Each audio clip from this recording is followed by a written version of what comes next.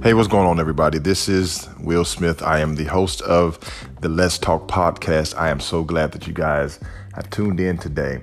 Listen, I just wanted to get on here today. I was sweeping my floor and I had a moment of inspiration. You know, we all find inspiration in some of the weirdest places. And I want to get on here and record an episode real quick just to share, I guess, some encouragement and try to uplift people from, in this COVID-19 season. There's a lot of uncertainty. There's a lot of fear. There's a lot of panic in this pandemic.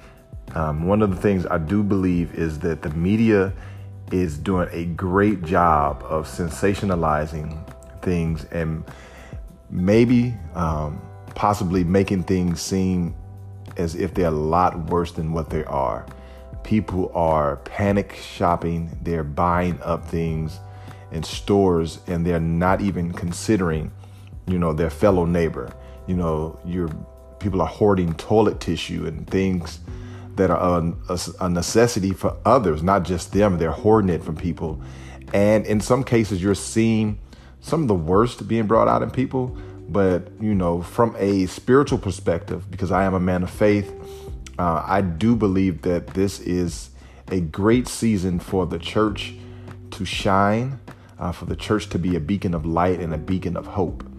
Now, with that being said, there have been a lot of people who have suspended their church services and canceled their church services due to the uncertainty in how the COVID virus is spreading. We've been taking precautions, washing our hands and making sure we're putting barriers in between us and others and doing social distancing and things of that nature. Listen, if you're a pastor and you feel the need to suspend your church service, by all means, suspend your church service. It does not make you have any less faith if you suspend your church service. To me, this is a very smart idea. And this is wisdom. This is using wisdom, because they said, gatherings of 100 or more should be banned or things like that. So there's nothing wrong with suspending your church service. There were a lot of people talking negative about pastors who suspended their church services, saying that the church should remain open because it needs to be a place of hope for people. Listen, if churches being closed, if churches cannot thrive with their doors closed, then we are in big trouble. If the church needs to have their doors open for the church to thrive, for the church to touch the world, then we are in very big trouble. Listen, I understand the seriousness of this virus. Now, it's one thing to be concerned. There's another thing to be panicked. And what I am seeing right now, there is a lot of panic. And there are some people who are, calm and cool and collected even in this situation. And I just want to, just be a voice of reason, be a voice of encouragement. Listen, we're going to be all right, y'all. We have come through more things and we have survived and we're going to continue to survive. Yes, take precaution, be cautious, but don't panic. Be concerned. It is okay to be concerned, but don't panic. Did you not know that panic is a stressor that weakens your immune system? Some of you all will panic yourself right into some of the symptoms of corona, and it may not even wind up being that. Stay off WebMD, things like that. Some of you probably are experiencing some symptoms and think you may have the virus. If you think you have it, hopefully, there's supposed to be testing coming soon. Listen, I am not a medical professional at all. By no stretch of the imagination would I consider myself to be a medical professional. Currently, I am in school working on my PhD in performance psychology. So I am not a medical professional at all. All I want to do is offer some help, offer some hope, and offer some encouragement in this season. Because we don't know. It's a lot of uncertainties. There's a lot of things that we need to be concerned about. And there's a lot of people who are afraid and who are panicked, don't know what's going to happen or what's going on. There's a lot of conspiracy theorists. There are a lot of things going on. There's this whole hodgepodge of stuff happening very rapidly And we're seeing all kind of things. And a lot of people are uncertain. A lot of people are afraid. And then there are some that are standing on faith. For those pastors who choose to remain open on Sunday, kudos to you. Make sure things are sanitized, all of those things. Listen, we're standing in faith with you. I'm not against you. I'm standing with you. We are co-laborers together. For those who are uncertain about going into public gatherings, stay home. By all means, feel free to stay home. Do not allow anyone to shame you into going anywhere or doing something. This is just a season that we're in, and we're going to be all right. I said it before. We are going to be all right. God is in control. He's never lost control. If you don't believe, that's fine. For those listeners on here who may not believe, that's great. But as a man of faith, I believe in the power of Jesus Christ.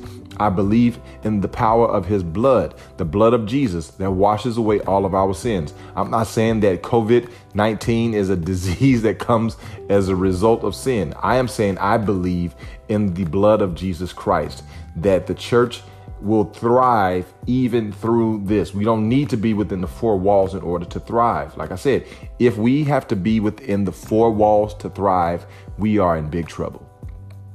I love you all. Sure, there are lots of things to be concerned about. As a matter of fact, when I go to my therapist, one of the things that I've learned from my therapist told me, what if is not real? And I know some of you guys are living by that what if principle. Well, what if this happens? And what if that happens? Listen, you can't live day to day worrying about what if. Fear will paralyze you. Fear will stress you out. Fear will make you snap on people that you're normally nice to. Fear will make you think things are 100 times worse than what they already are. Listen, take a deep breath. Inhale and exhale. And just breathe. And understand God got you. I know that is horrible.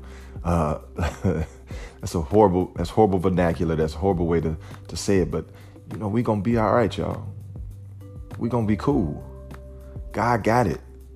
God got it. He has it. He has it all under control. I am not saying do not be concerned. Yes, be concerned. I am concerned. My wife and I, we have a daughter that is at Alabama State right now, and they have to be off of campus tomorrow. They have to be off of campus tomorrow because of a confirmed case in Montgomery. Are we concerned? Yes. Will my daughter be home safe? Yes, she will. And I want to possibly close. I say possibly close because you know how preachers do. We close 2 or 3 times before we actually close. But think about it. Go back to your Bible and remember, and when the children of Israel, when the plague was coming, and they were in Goshen. They were in captivity. And God said, I'm sending the death angel. Now, I'm not saying COVID-19 is the death angel. I do not want anyone to misconstrue anything that I'm saying. But what I want you to understand is that God is still in control. He's never lost control, and we are going to be okay. This is one of the greatest opportunities and seasons and times for the church to stand up and be the church, thrive and love people. And and provide a sense of stability and hope in a world that is being filled with panic and chaos in some places. I love all of you. I don't see you. I don't know you, but I love you. And we're going to get through this together. We are going to survive this together. Let me finish this, and with just a word of prayer. Father, in Jesus' name, we thank you because you are an almighty God. We glorify you, number one, because you are our healer. We have confidence and hope in you that you're going to protect us and you're going to see us through this COVID-19 season. There's a lot of speculation where it may have originated from. People are alarmed, they're panicked, they're afraid, they're scared. But Father, I am praying, God, that you would talk, not just don't talk, but that you would calm, give them a sense of calm. For those who are even listening, that you would calm their nerves, bring peace to their mind, allow them to know and understand that everything is going to be just fine. Father, if we have any friends or family members who have contracted COVID-19, we are asking that you would heal their bodies in the name of Jesus. Your blood still works. Your blood is still powerful. We believe, and I believe with all of my heart, that it is the blood of Jesus that not only washes away our sins, but it also heals us from all of our diseases. In your word in Isaiah, it says, "For you were wounded for our transgressions. You were bruised for our iniquity. The chastisement of our peace was laid upon you, and with your stripes we are healed." So today we stand upon your word that we shall be safe, we shall be healed, and that this is a great time for revival. And I pray once again for peace for our family members, for our friends, our co-workers. I pray for peace. I pray for peace in this nation where there's a great divide. I pray for peace and that we bridge the gap of divide in the name of Jesus. You, God, are powerful, and we honor you with our lives, and we thank you for what you're going to do. We thank you for giving us peace in the middle of this panic, in the middle of all this chaos. We thank you for giving us peace and for giving us wisdom. In Jesus' great name, amen. I love you guys. I'll be back with another episode, but I just wanted to offer some hope and offer some encouragement. God got our back. He's got you. Don't fret. Don't worry. God's got it all. I love y'all. Until we meet again or until next time, this is Will Smith, and this is the Let's Talk Podcast. You guys be blessed.